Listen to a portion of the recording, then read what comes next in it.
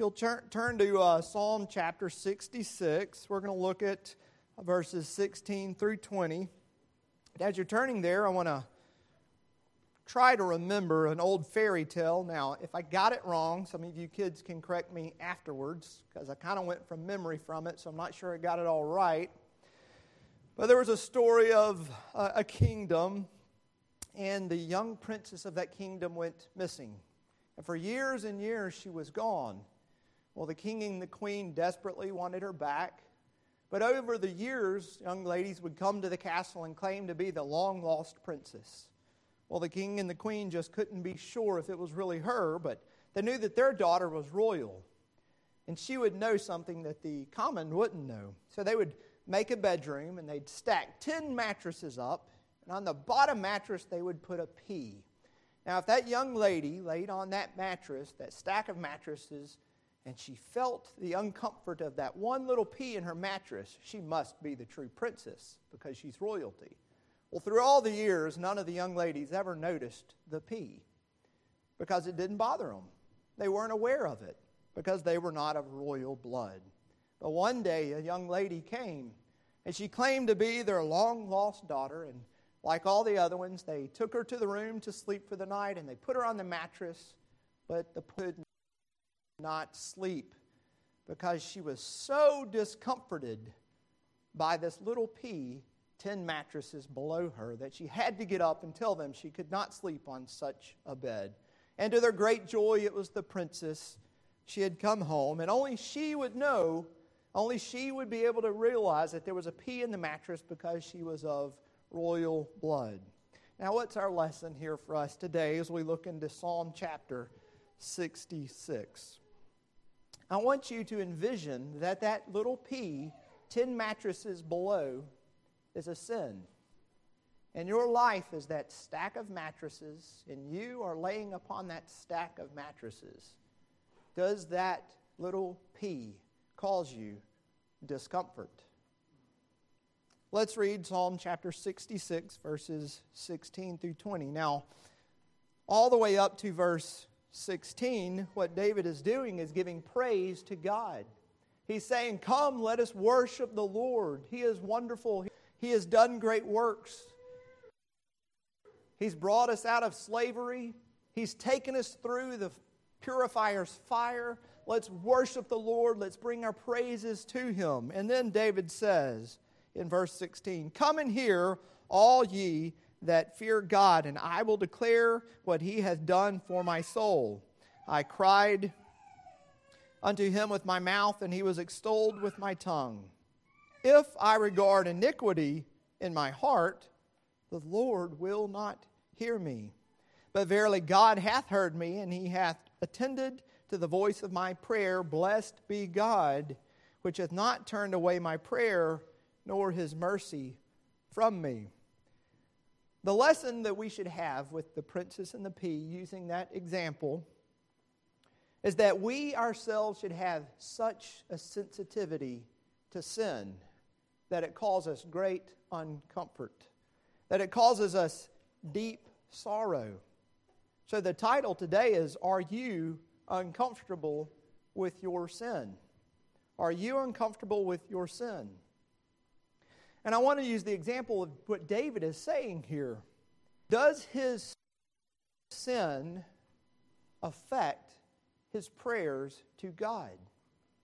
And David gives us a plain answer here that it does. But it's not the fact that you're a sinner. We'll get into that because we all readily admit right now, yes, we're all sinners. David has a different point here. But what I want you to think of as we're going through this is these couple of questions. How does that sin and your comfort with it affect your prayers? Does harboring of sin in your heart cut off your prayers from God?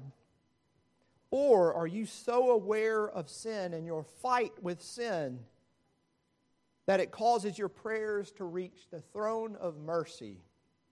Now, there's few prohibitions pertaining to prayer that we find in the Scripture, but there are some, and David here plainly describes a condition where prayer would not be heard, or it would be an ineffective prayer.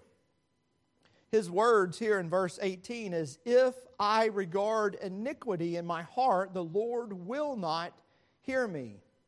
David is talking about regarding sin. Now, we all, our first point, we all have it. He is not saying that only the holy, sinless, faultless can come before the throne room of mercy. If that were the case, none of us would ever pray. No one would pray because it would be a futile experience. It would not do us any good.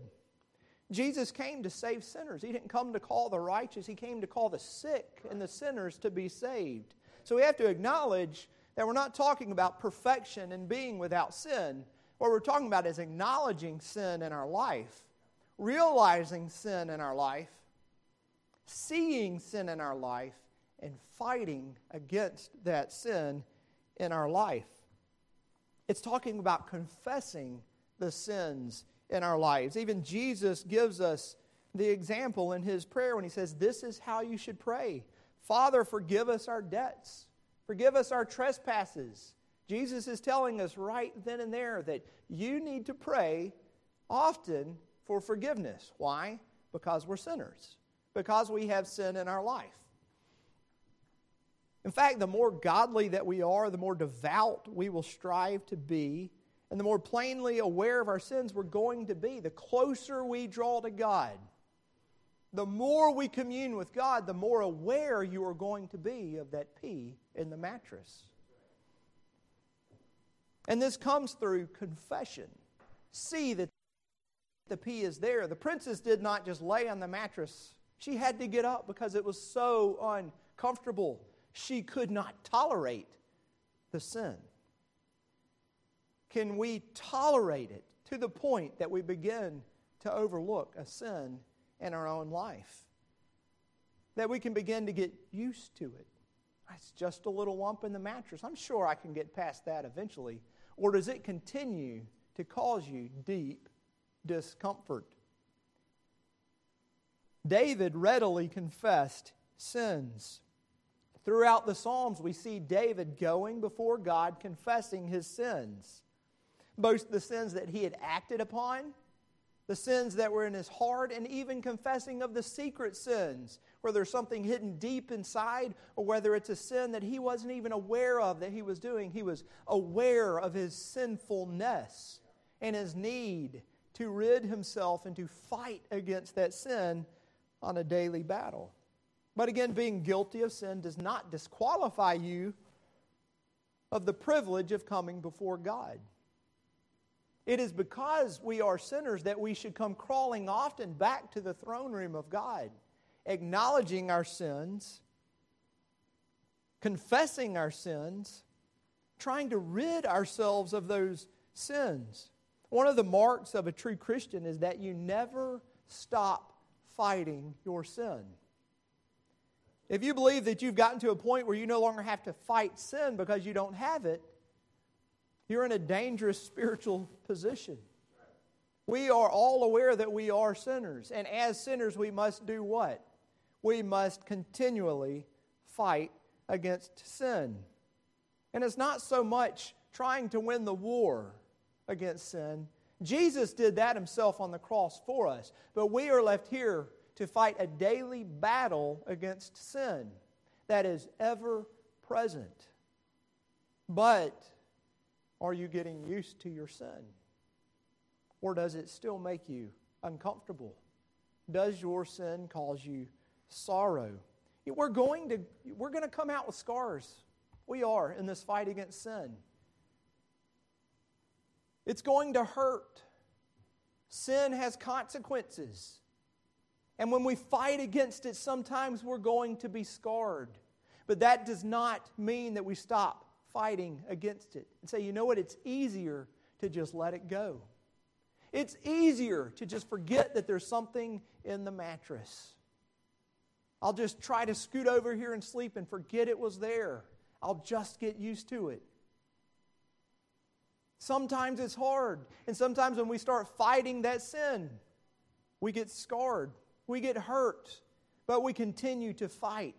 We continue to acknowledge the sin. We continue to realize the sin, to regard the sin as David says.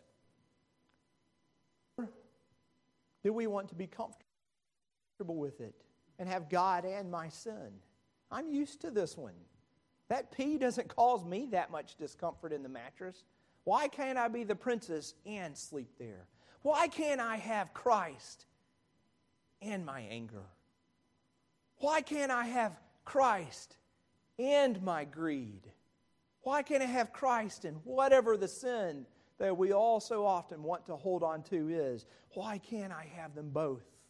Charles Spurgeon says that the proud sinner wants Christ and his own parties. He wants Christ and his own lusts. He wants Christ and his own waywardness. But the one who is truly poor in spirit wants only Christ. And he will do anything and give anything to have just Him. David acknowledges his sins as we should also. You know why David acknowledged his sin before God? It wasn't because he cherished his sin. It's because he hated it. David was miserable in his sins. And he hated his sins. And therefore he would go to the throne and say, God, I am a sinner and I need you to help me fight through this sin. It's an acknowledgement of our sins. That's what this regard means. If I regard iniquity in my heart, do you realize that it's there? Or are you overlooking your sins? There's a good example in Luke chapter 18 of the publican and the Pharisee. They both went to the temple to pray. One did not see his sins. He overlooked every one of his faults, but the other could only see his sin. And you know what it caused him? Extreme discomfort and deep sorrow. And the one who recognized his sin, the one who had sorrow over his sin, the one who confessed his sin, is the one who went home justified. But not the one who overlooked his sins. The one that overlooked it and refused to acknowledge it goes home living in his sin. Not justified means he is doomed. He is destined for eternal destruction because he does not acknowledge his own sin. But one went home justified.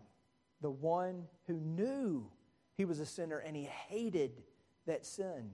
He didn't overlook the pee in the mattress.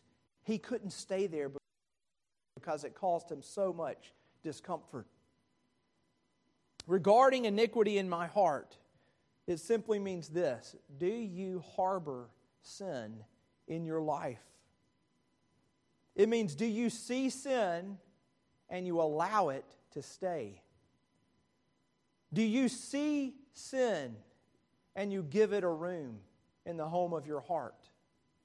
Do you see a sin and you give it an excuse to stay in your life? That's what harboring the sin here means. Charles Spurgeon on this again, he says, if I cherish it, have a side glance of love towards it, or excuse it, the Lord will not hear me. How can He? Can I desire Him to connive at my sin and accept me while I willfully cling to any evil way? Think about that for a moment. I have this one sin that I refuse to let go because I've given it a home in my heart. I have gotten comfortable with it. It doesn't matter what the rest of you think. I'm okay with this sin, and yet I'm going to go to the throne room of God and say, Lord, I want your blessing on me while I still harbor this sin in my heart. Now, there's other scriptures that reflect this same sentiment here that the psalmist gives, that the Lord will not hear the prayer of David if he is regarding his sin in his heart, if he's holding it in his heart with affection, if he cherishes that sin, God will not hear. Another one is Psalm 109, verse 7. It suggests that the prayers of the wicked should be counted as sin against them. John chapter 9, verse 31 specifically states that the Lord does not hear sinners. Proverbs 15:29 says, "The Lord is far from the wicked, but He hears the prayer of the righteous." Now there's a difference. A sinner can still call out to God, an unrighteous sinner, and it is not heard, but the righteous are calling out to God like David did, and it is heard. What's the difference between those two? David, the righteous, knows he's a sinner and he hates the sin, and God hears his prayer. But the ungodly do not see their sin, do not acknowledge their sin, and if they cry out to God, He does not hear them. Proverbs 28 verse 9 says that the prayer of the disobedient or rebellious is an abomination to the Lord. It's disgusting to Him. He loathes the prayers of the rebellious. How about you? How about me? Do we have rebellion hidden in our heart through a sin to give up? Do we have rebellion in our heart because we have gotten so comfortable and so used to a sin that we now begin to overlook it? Does sin have a safe haven in your heart? That's what Psalm 66 is telling us. That if we love it, cherish it, give it room, overlook it, refuse to acknowledge it, God will not hear your prayer.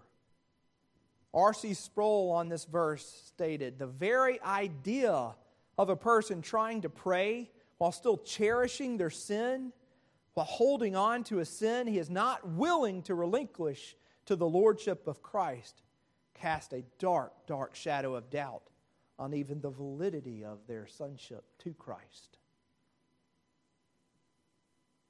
Are we cherishing a sin? Now, it's easy for us to say, "No, I know I'm a sinner. I know I'm a sinner.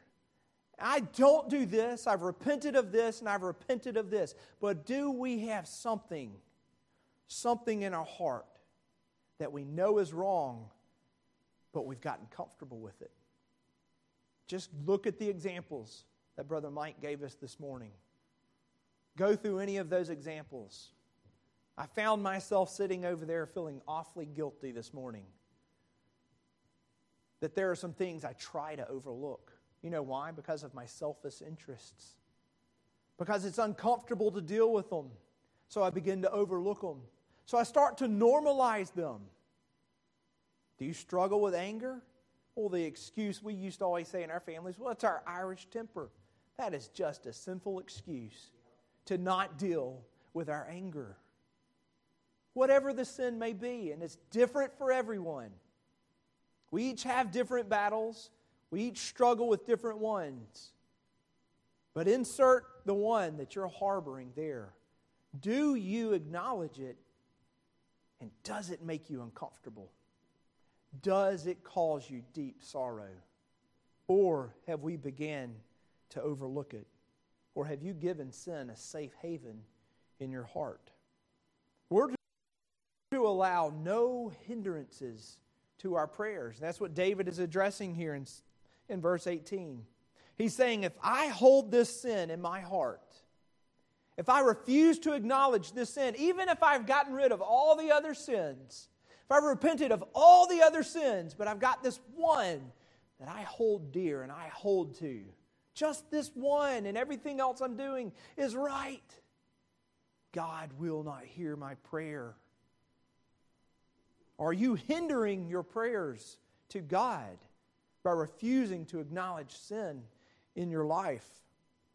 There's some practical applications of this that Scripture gives us. I'll give you two. One is in 1 Peter chapter 3, verse 7, just mostly paraphrasing. It says, "Likewise, husbands, live with your wives in an understanding way, showing honor to the woman as the weaker vessel, since they are heirs with you of the grace of life, so that your prayers may not be hindered." How is that man's prayer being hindered? By not living with his wife in an understanding way? Do you know what the word hindered literally translates to? Cut off. If there's discord in your marital relationship and it's not dealt with, and we begin to overlook it and we begin to normalize it, and we as husbands don't live with our wives in an understanding way, and we've gotten used to that and we've excused that, then your prayers are being cut off from God. Really? Over just not understanding my wife enough? Not living with her in an understanding way? Yes, says the Scripture. Are you overlooking things that may not seem like a big deal to you? I know it may not be right, but is it that big in the grand scheme of things? Well, if you're excusing your sin, then yes. Yes, it is. Are you allowing it to stay there? Are you excusing it? Are you overlooking it? Then Peter is saying, brothers, if you are not living with your wives according as God has called you to do, in an understanding way, knowing that both of you are heirs of God's grace, and you're lording over her in an ungodly manner, and you're not living with her in a loving way that God has called you to do, and you know it, and you're okay with it, and you've gotten comfortable with it, then brothers, your prayers just may be cut off from the ears of God. That echoes exactly what David is saying here in Psalm 66. If your sins are not dealt with, if they are excused away, are you still going to try to go to the throne room of God and ask for His blessings on you when you willingly let sin reign in your heart? Another example is in Matthew chapter 5, verses 23 through 24. Now, this isn't talking about prayer, but it's talking about worship. So if you're offering your gift at the altar and there you remember that your brother has something against you, you leave your gift there before the altar and you go. First be reconciled to your brother and then come and offer your gift. Jesus is here saying that if there's unresolved conflicts in our lives, then even our worship may be blemished. If there is a conflict that you have, discord that you have with someone, and you know it, you've excused it, and you've allowed it to remain, and then we go before God to worship, even our worship may be blemished. Go and address the sin. Don't excuse it. Don't give it room to fester. Don't at first think it's uncomfortable and then start to normalize the sin in our hearts. First, we must address those sins. Then we come and offer our worship. Now, how does David here in this passage know that his sin is not dwelling in his heart? How do we know the answer to that? Because David says in verse 19, "But verily God hath heard me. He has attended the voice of my prayer." David knows that he's in a fight with sin. He is very well, he's a sinful man. But he is also very uncomfortable with his sin. He hates his sin. It causes him much sorrow. And he goes to the throne room and he asks God over and over, "God, forgive me of my sin." Going back to Psalm 51, when he had the affair and he had someone murdered, he goes to God and he says, "Purify me, make me clean." What he does after that is important. He says, "So that I can then teach your statutes to others."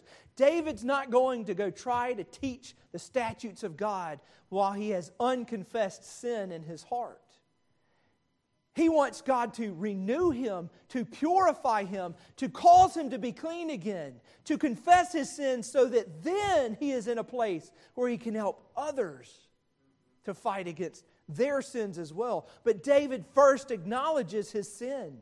And he confesses his sin.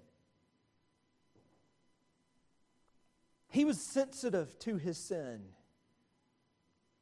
He did not get to dwell in his heart. Even when the temptations come, even when we falter, do not give it a dwelling room.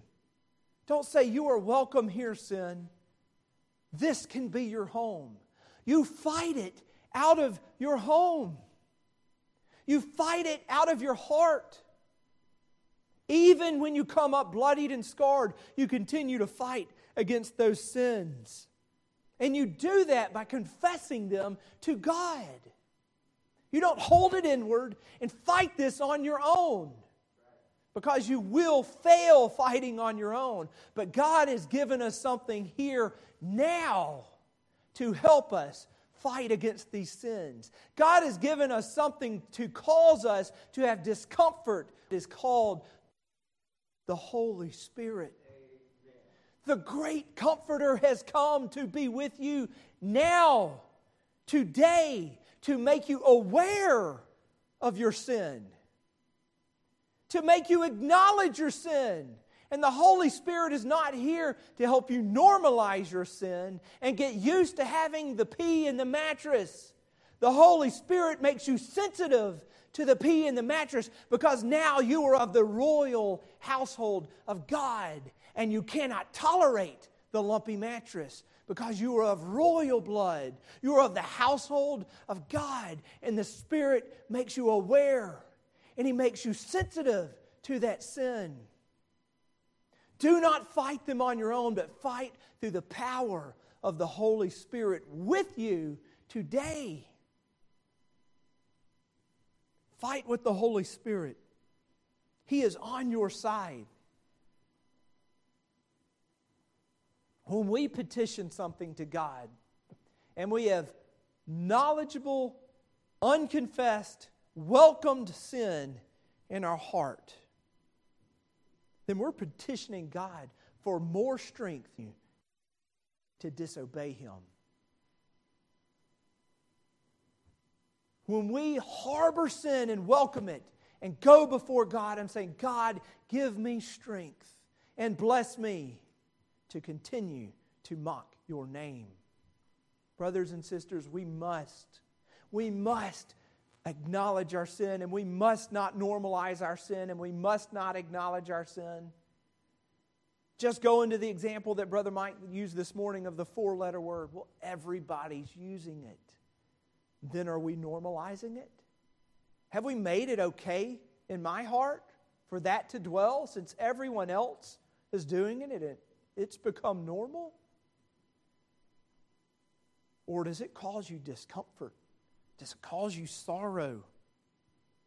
But what happens here in verse 19 is David is acknowledging that he's not harboring his sin in verse 18, and that God has attended the voice of his prayer, and that God has heard him. And then David goes back, and he doesn't say, God has heard me because I am so good at acknowledging my sin. No, he goes back and says, blessed be to God, because He has heard me. He has not turned away my prayer, nor His mercy from me. God is full of mercy towards His people. God has His ears opened to the righteous, and He hears your prayers. God shows mercy to us by hearing our prayers. So just take this short example here and answer those questions again. And realize, are you uncomfortable with your sin? Just as that princess in the pea, we should have that kind of sensitivity to sin. The closer we are, the slightest sin should cause us deep sorrow. And we go to the throne room of mercy, casting it to Him, laying it at the cross of our Savior. Do not harbor it. Lay it at His feet and cry out to God who hears your prayers. Let's pray. Heavenly Father, we acknowledge that we are sinful people. But Lord, it does not stop there. We are sinners saved by the awesome power of a mighty God. And Lord, You have given us grace. You have given us mercy, and You have called us from a life of sin to a life of righteousness